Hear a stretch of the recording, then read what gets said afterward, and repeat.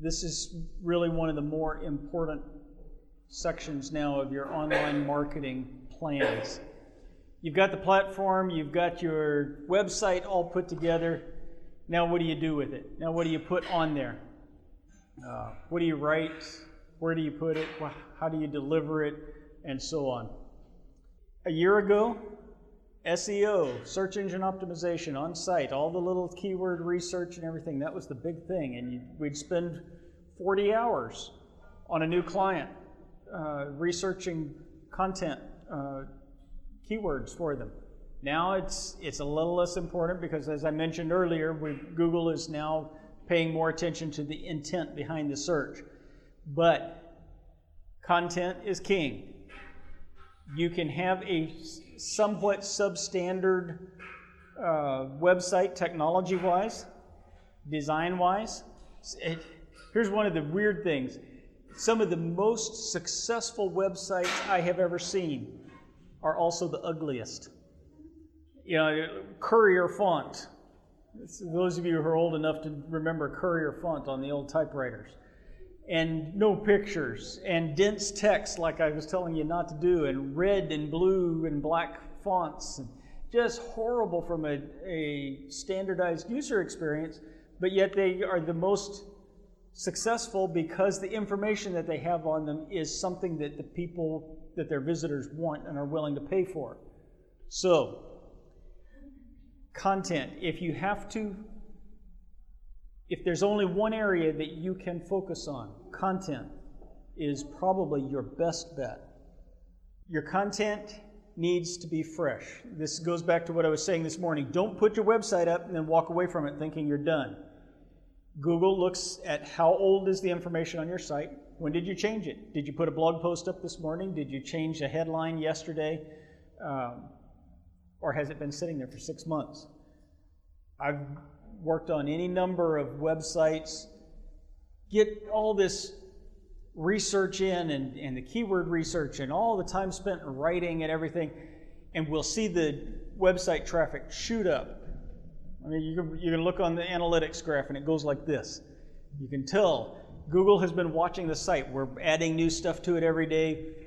People start coming, they find it, and it becomes kind of a loop where we're working on it. Google starts raising it in the search engine positionings, and that brings in more visitors. More people are finding it, and it'll just keep climbing. And then we turn the website over to the client. Okay, it's yours now. We finished our contract. And you can watch the graph just goes like that. Within 3 months, they can be back to where they were before we started working on it because they stopped working on the site. They quit adding new content. So fresh content is one of the more important. It doesn't have to be, you're not writing War and Peace. You're not writing for a Pulitzer Prize. You're writing for information that your market wants to see, that answers their burning questions. So it needs to be fresh. It needs to be unique. It shouldn't be what I just put on my website.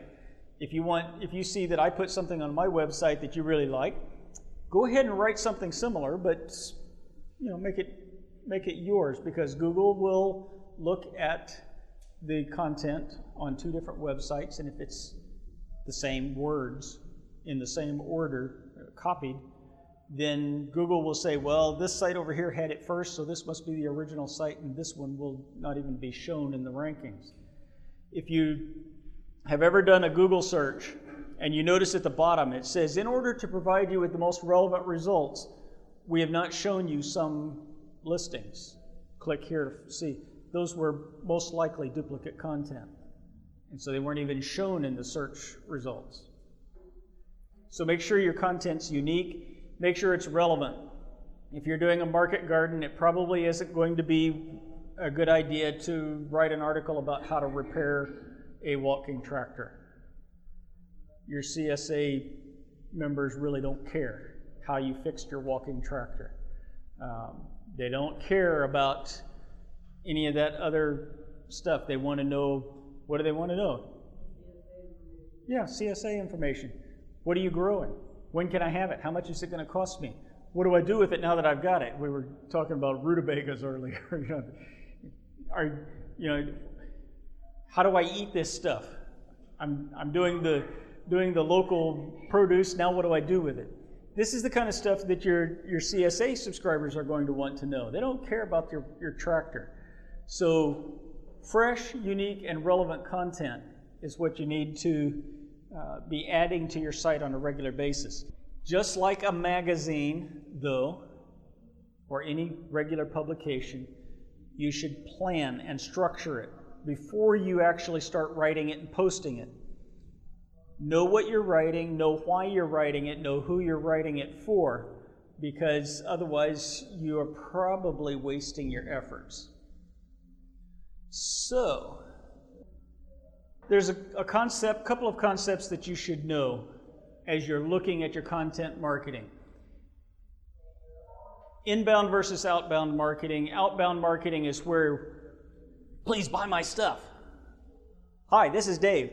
I got your name off of the phone list. Can I set up an appointment for to talk to you about my market garden? Outbound, coming out from my business out to you, trying to grab you and get you to come in or push you in. Inbound marketing is the opposite. You're putting stuff out there, but you're attracting. Not everybody who comes to your website is there for the same reason.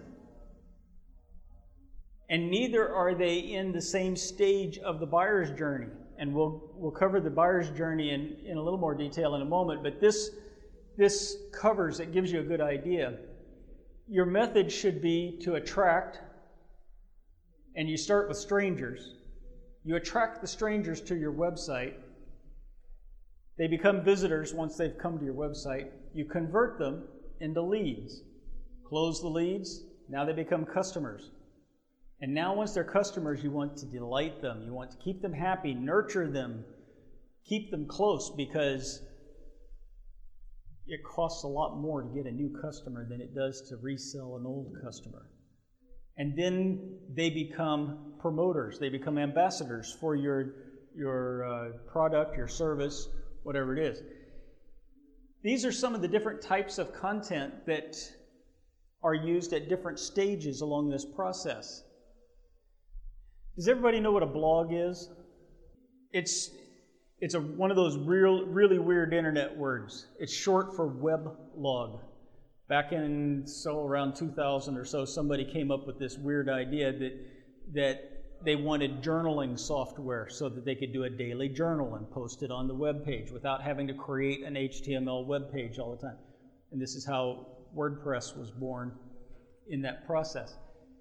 Blogs turned into what we were talking about this morning with the WordPress customization. It's a content management system. But a blog, too many people try to use it like what I ate for lunch today. Nobody cares. It should be, think of it as a way of distributing short to medium length articles. You can even do long articles if you want. 500 words, 1,000 words, 2,000 words. Google seems to give preference to 2,000 word articles. If there's ever any preference for length issues, they like the longer articles for some reason. But you write these articles, and this is where you can have fresh content several times a day, daily, weekly, however often it is, but a regular basis. Articles that talk about what's going on the farm, what's going on in the wood shop, new products coming in. The keywords, again, that's changing now to where you want to own your topic rather than trying to focus solely on a keyword. So if you have a wood shop, you need to be talking about the woodworking process and the products that you're pulling out, that you're creating. If you have a farm, you want to be talking about the farming process and telling the story through a series of short articles. We talked about telling the story this morning. This is where you're going to do most of it. You went to a seminar and learned something new that's going to make your sweet potatoes taste better this year. Blog article. Was that blog article actually on the website? Yes. Remember the farm site that we were looking at this morning, and it had the recipes, and then tucked in between those recipes there was one little article that looked like it was about sustainable farming without pesticides or something. I forget the title. That was a blog format. And your website where you kind of like... Yes. There's a specific section of the website that is for the posts. And I'll show you one, remind me, and I'll show you one on our website in a moment. Yes, ma'am. Does this vary by age? Because all the young people I know would say short, sweet. I don't need those long ones. Don't pay attention to everything you hear. It depends on what the purpose is. Yes, they don't always want to read the long ones, but Google still will give. If you want to improve your search engine rankings, your positioning on, and people have been saying this for years, and it's an age-old argument from, I don't know, the 1920s or something. Long copy versus short copy. Copy should be as long as it needs to be. No longer, no shorter. People will read long articles if it's relevant and interesting to them. If it's not, they won't. They won't spend 10 seconds on it. So, but yes, there is a place for the short and there is a place for the long. How important do you think a blog is when want to be someone who's had access that people follow you on? It depends on your purpose. It's the easiest way to distribute content on your website without having to go and change a major page. It's the easiest way to get the short articles in there. For me, there's two primary purposes for writing something to post in there. One is search engine optimization. I want this article to show up in the search engine so that when you are searching for my topic, that hopefully this shows up high in the rankings. The other is for social sharing, something that you're going to share, you're going to see it, and you're going to share it on Facebook. Or maybe I share it on Facebook, but it still lives on my website. So while there may not be as much traffic just coming to the blog, a lot of traffic comes to the blog from social media. I mean, they may not come from the search engines necessarily, but they will come from social media, from sharing, because every time you share that article, people are going to the website to read it. To me, it seems pretty critical, but I imagine that there would be cases where maybe you didn't necessarily need it. It just depends on, do you have enough strangers coming to your website? And most people don't believe they have enough strangers coming to their website. So That doesn't have to be every day. it does not have to be every day. It should be somewhat regular. If you publish once a month, say Google comes through and the algorithms are going to catch that. He publishes once a month, so we should start seeing another article here in about 10 days. You miss that, and the algorithm's going to make note of that and saying, maybe he's not working his site as much as, and so it'll start slipping a little bit. Visitors. You want to take your visitors and you want to convert them into leads, and how you do that is through the forms. Remember the forms that we saw on that farm website? There were, 3 or 4 different kinds of forms. There was one for somebody to sign up for the CSA, to subscribe. There was a form for a restaurant owner or a chef to sign up or to ask for more information about fresh produce. And then there was the general contact form. So there were several different forms for different purposes rather than a single form to do everything.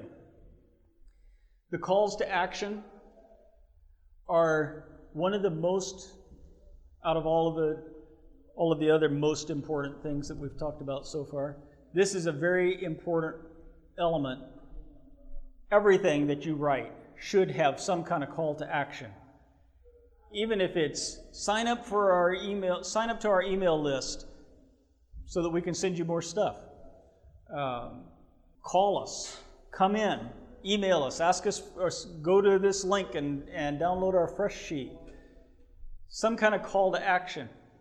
And a landing page is a page that we can also call a squeeze page, because all of the navigational elements, you remember these other sites that we looked at, they had that navigation bar right along the top with different pages that you could go to. A landing page or a squeeze page has all those removed. You can do two things, and that's it. So you're squeezed into a decision. You land on this page, there's a little bit of copy that says, that has the call to action, and you can either sign up for the email newsletter or you can leave the site.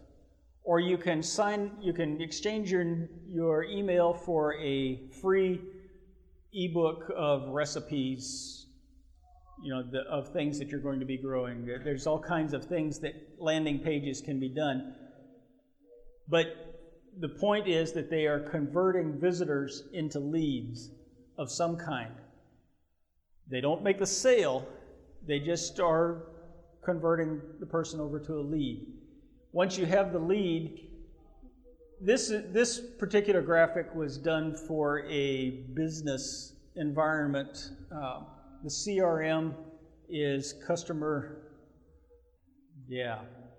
it's an address book. It moves the person through the sales process so that I capture your email information, and then next time when I have the next conversation, maybe I capture your phone number, and so I add it into the CRM, and I can mark there where you are in the sales process.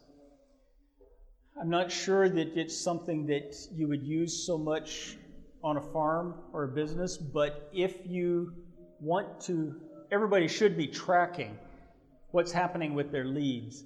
And so if you are looking at that, I would suggest looking at HubSpot. They have a free module for that, and I think it's called HubSpot Sales. But it's a free module that lets you track your leads through the sales process. Once you have your customers, a workflow is, don't ask me why it's in there because I'm not real sure. It's a process. It had to do with this particular presentation and this particular graphic, but it's a process where we take a lead and maybe the workflow is that you call them and follow up and say, hey, I noticed that you signed up on our website for a free tour of our software. Can we do that right now? So it's like a sales process flow. And instead of going in there and erasing that, I just chose to leave this in there. Once you have a customer, and this is something we were talking about after the last class, surveys.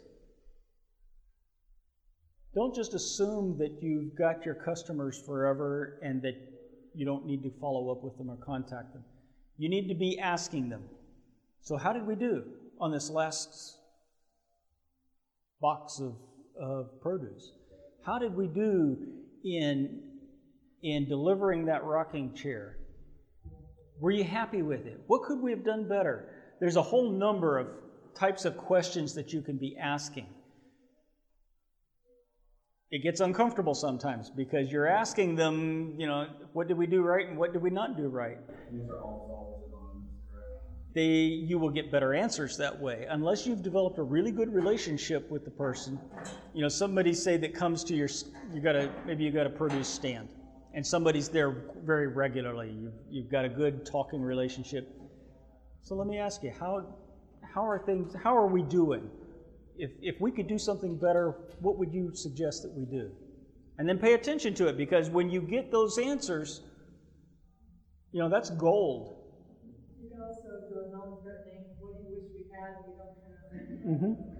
I've been trying to key into what people say. Like the first year I was there, people, you try to get them to buy like a crimson sweet watermelon, it's like this size. It's a little bit, a little bit on the big side for today's consumers, because they just want like a meal and watermelon. They don't want it to last. Yeah. First about 2 days, and they're And so we found that we could sell smaller watermelons at a higher dollar, probably 3 times as much. Our people don't care too much, but yeah.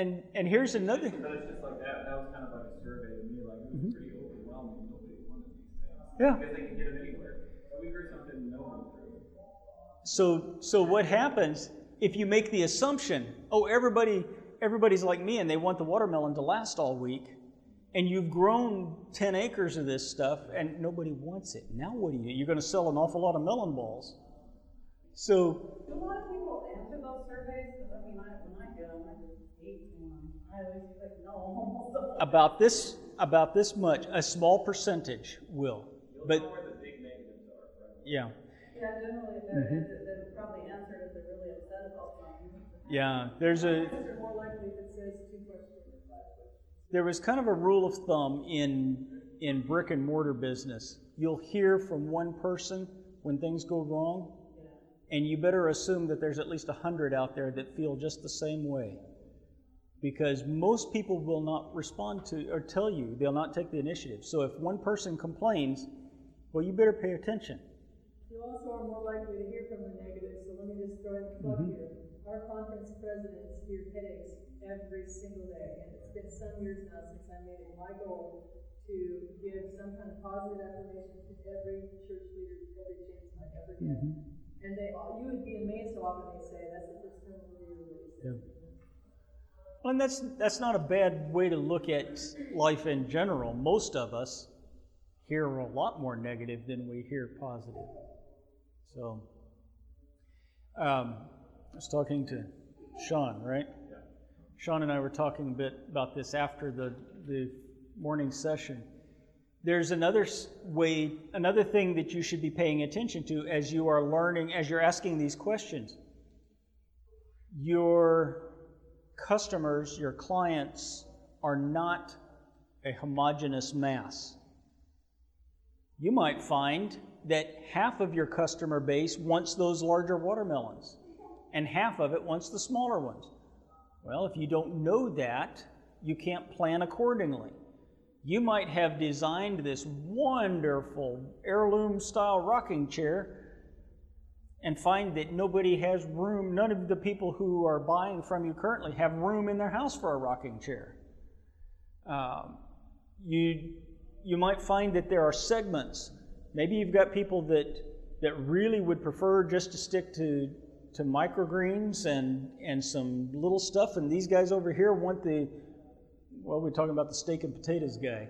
You know, that he doesn't want anything fancy, doesn't want anything to jar his taste buds. He just wants give me my produce and let's leave it at that. You really have to move with the trends. I know we went through a stage there where everybody wanted like natural, sunflower seed countertops and all that kind of stuff. Now they're just kind of ready to more like the rustic barnwood type stuff. So we're doing that, you know. And the only way you get that is by paying attention to feedback and soliciting the feedback. And yes, you're right that a lot of times you won't get a huge response. You might ask 1,000 people and get 10 responses. But the people who take the time to respond generally can give you good information. Generally, not always. Smart content is beyond the scope of most of you. This is something where if you just finished reading page X, I'm going to pop up a little recommendation that says you should read page B as well. And it goes beyond the little plugins that you've seen on sites where it says recommended content, or you might also want to read. This is stuff that makes recommendations or serves up content, or you just read this page, so we're going to send you an email about something related. Smart content is starting to get beyond what most people in this room are going to want to fuss with, and you don't need to, because most of you are dealing with local audiences and don't need to fuss with it. Social monitoring, you should be paying attention even though you're local. oriented, most of you, you should be paying attention, have alerts set up so that if somebody mentions you on social media, that you know about it, because there have been any number of businesses that have had significant setbacks or failures because they didn't pay attention to what was being said about them on social media.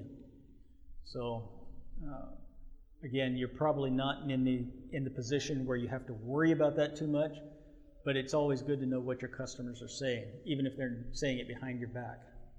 You should be analyzing. You should be paying attention. Again, with local business, this is not rocket science. It's a matter of paying attention, looking at the numbers, paying attention to Google Analytics, reports of activity on your website, and we don't need to go into great detail about that.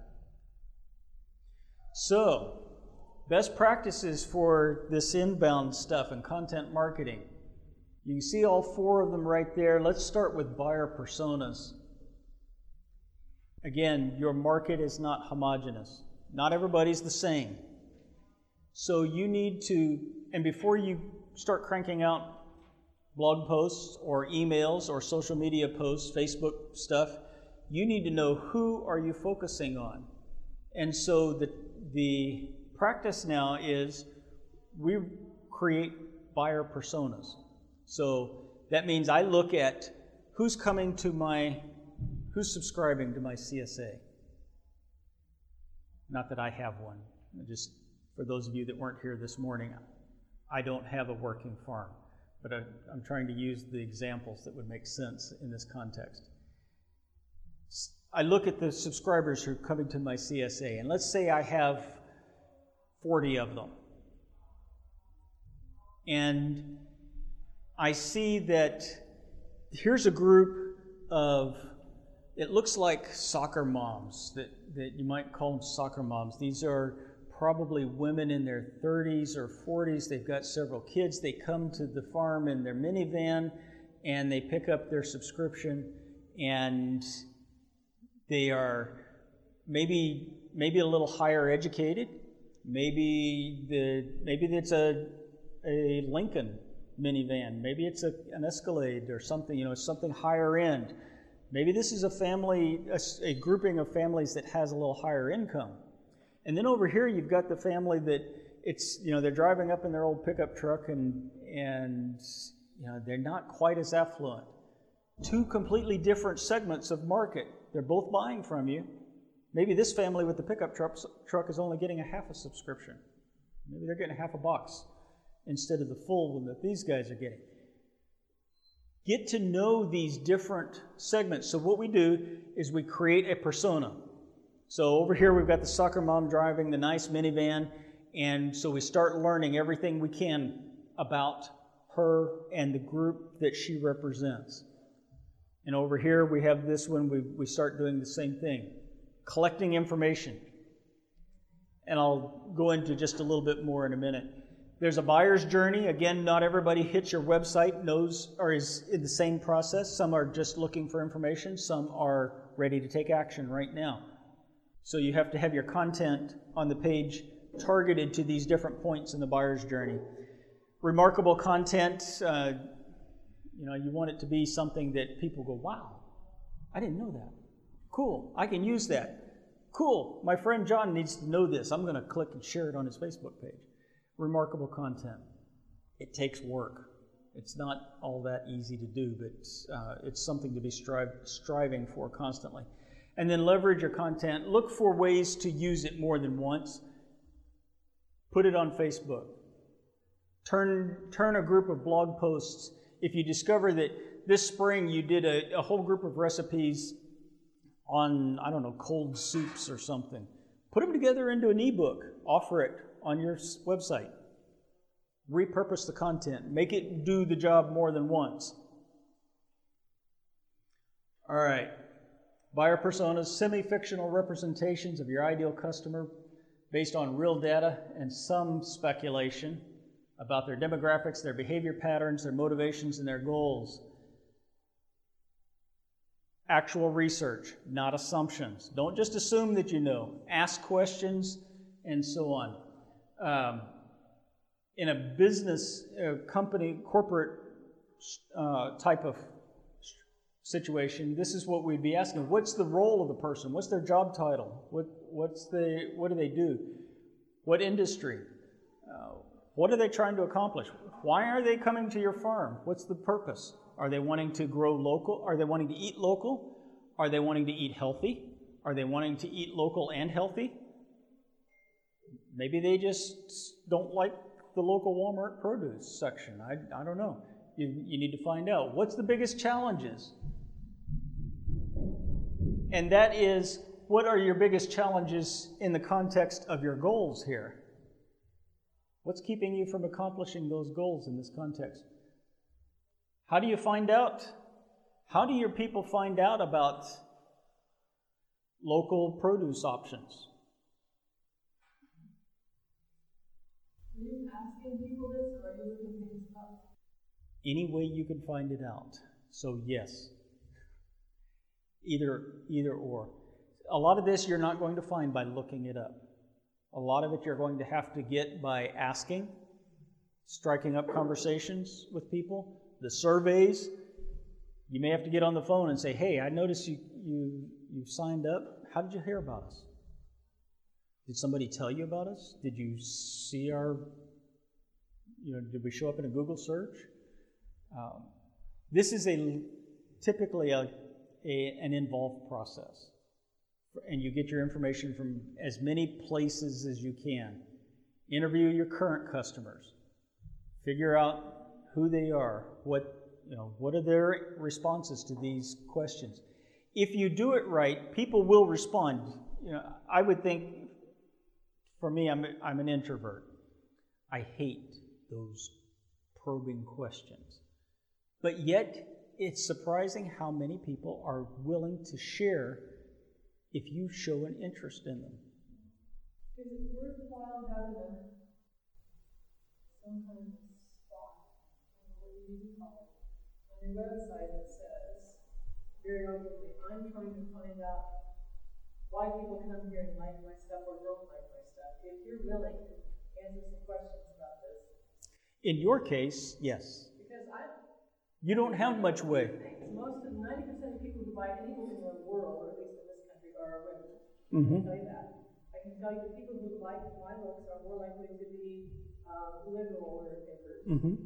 I can tell you that, and I'm very surprised. One I should especially ask about. I've written a book on the Ten Commandments. It was originally published by Pacific Press. It's out of print. I've redone it for that. And it turns out to be one of my favorite things that's sold. People that I wouldn't think would be at all interested in Mm-hmm. that. Go, oh, I like that Ten Commandment one. Well, I need to say why. What did you like about that? What was it? Because it always surprises me. Yeah. You say something like, that's really interesting. That book has been out of print, and that's just not the thing that I would expect most people to be. Can you tell me why? I'm curious. Genuine interest in, not because, now I'm going to use it to sell more money, but it's a genuine interest. Why? Help me understand this so that I can do an even better job. And then you use this information to start creating your buyer persona. And again, here's another, we actually create very involved dossiers. I do that all the time. I call it novels. Character development. For you, it's character development. For us, it's market research. So you want to know as much information about their life as you can, within the context of what you're offering. Gender, age range, household income. Are they two-income family? If they are two-income family, maybe you can sell them more produce.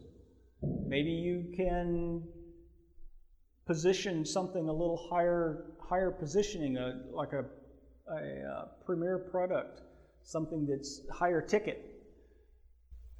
And, by the way, since everybody in here has been talking about ministry, the family in the pickup who has more kids that can only afford the half, how is the way we can find for them to be able to have more?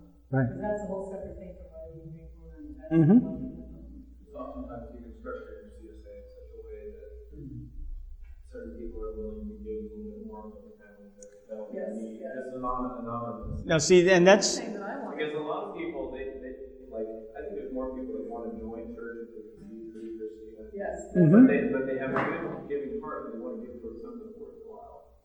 It's also one of the most important lost things from the Bible, in my personal opinion, is the practice of gleaning.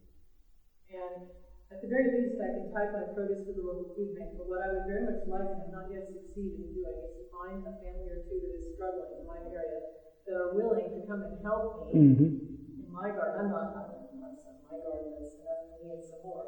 But if they'll come and help me, they can have some of the food because I need help. And I'm going to put it that way. I really need help. If somebody could come and their kids, if they are going to learn some things about gardening, I should have some recipes because that may be what's stopping me. Oh, I come and help, but I don't know what to do with that food.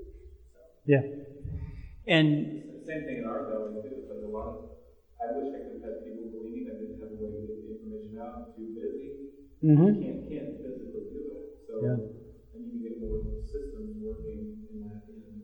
And I do worry some about Just the word in my valley. and how many, what, I worry some about just anybody coming to my garden. so if you've got your buyer personas, you've got, maybe you notice you've got the higher income folks over here. They're the ones that you can ask, would you be interested in chipping in an extra $5? You know, you don't ask the family in the pickup, but you've got a segment over here that you know is more affluent. Would you be interested in chipping in so that we can provide a little extra? Especially if there's like a price matching from the farmer. For every $5 you donate, we'll match it with an additional $5 worth. It's on the giving end that it gets hard. Having been the family in the pickup, let me tell you, when you're hungry, you're really grateful when somebody brings groceries to the door. That's very hard to make. It is. So for the ones in that pickup, you don't say, oh, because these people match me, it's you for cheaper. You say, No. can you help me out with some of this? All right. Challenges. What's in the way of them achieving their goals? What's in the way of them achieving their goal of eating local? Well, good suppliers, maybe.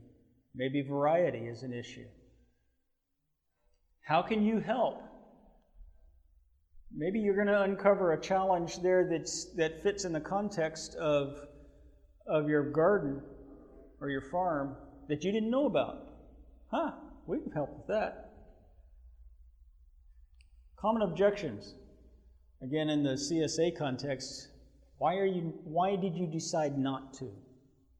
You know, it's not the end of the world. It doesn't hurt my feelings if you choose to not subscribe.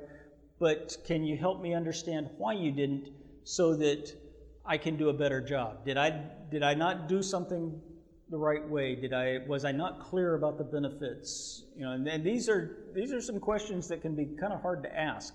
You can't just do this with just anybody. You've got to, you know, it takes some work, some effort.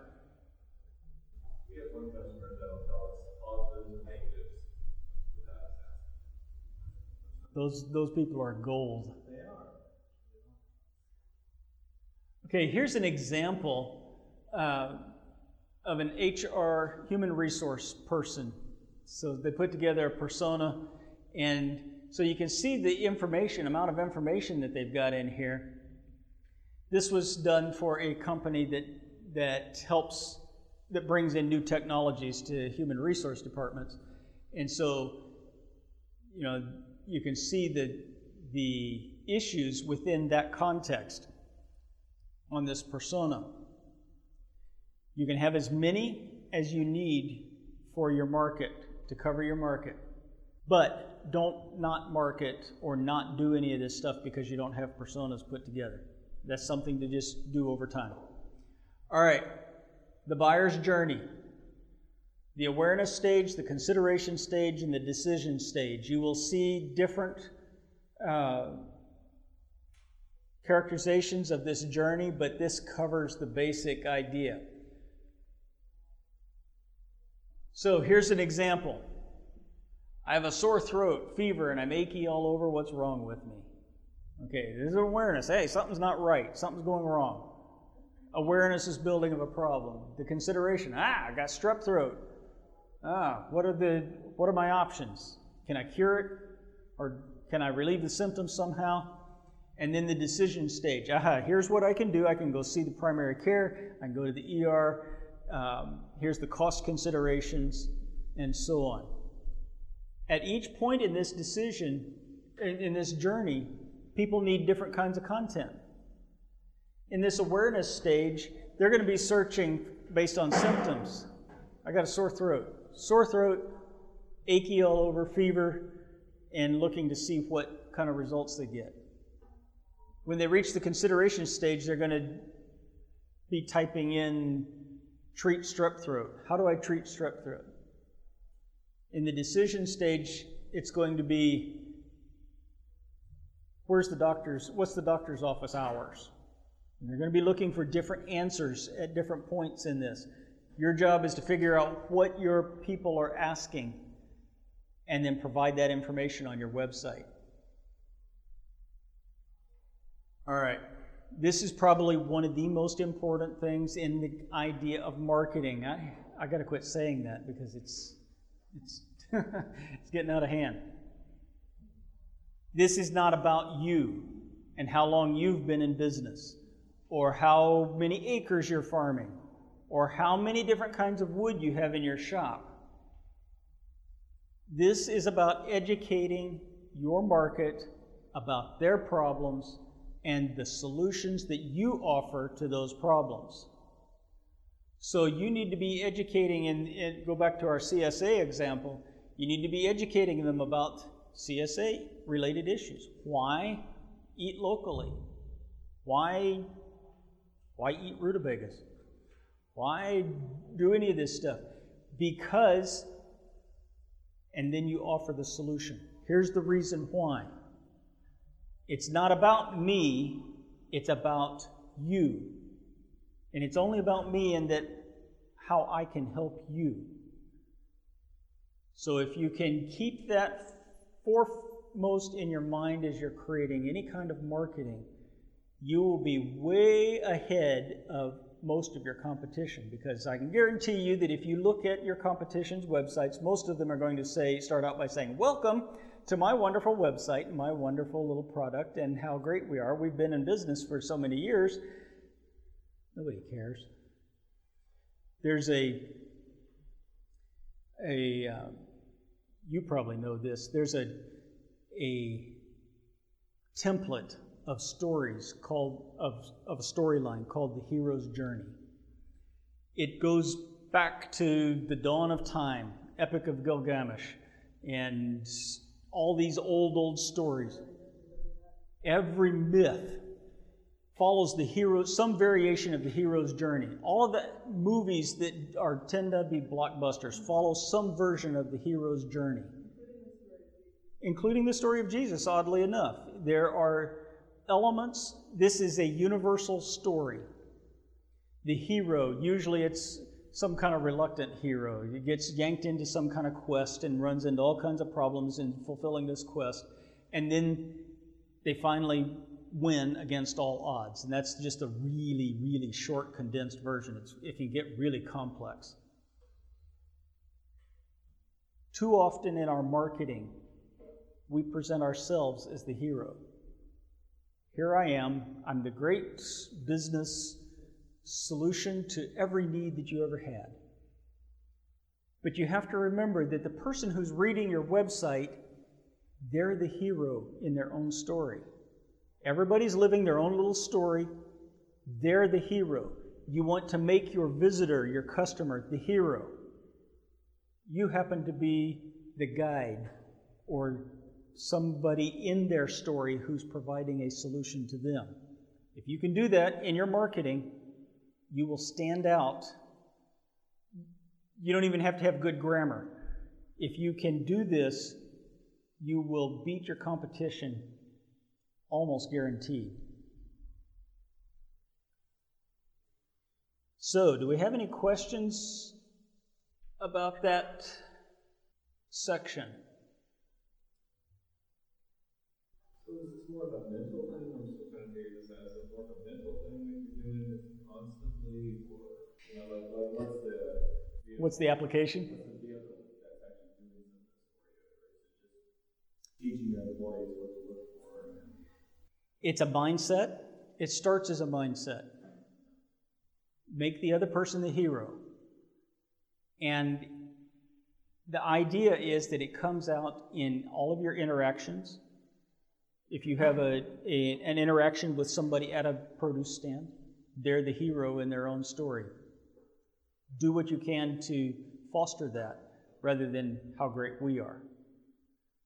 It's a little bit like servant leadership, follows this a little bit, servanthood, serving others. Make them the hero.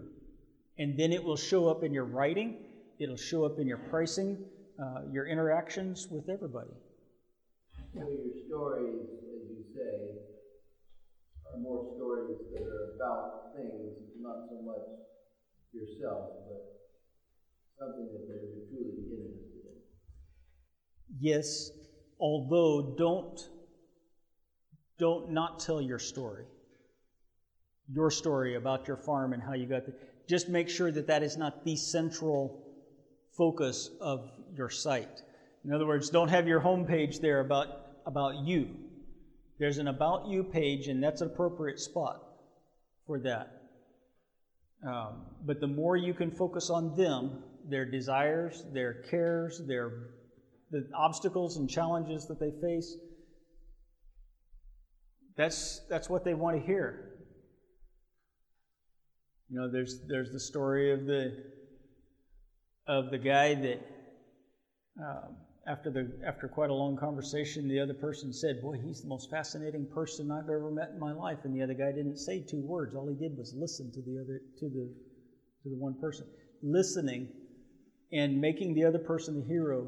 There's just not enough of that in our existence. And so when you do it genuinely, it makes a massive difference in not only in your sales, but in how you're able to relate to the people, and it will make a difference in your witnessing as well. This media was brought to you by Audioverse, a website dedicated to spreading God's Word through free sermon audio and much more. If you would like to know more about Audioverse, or if you would like to listen to more sermons, please visit www.audioverse.org.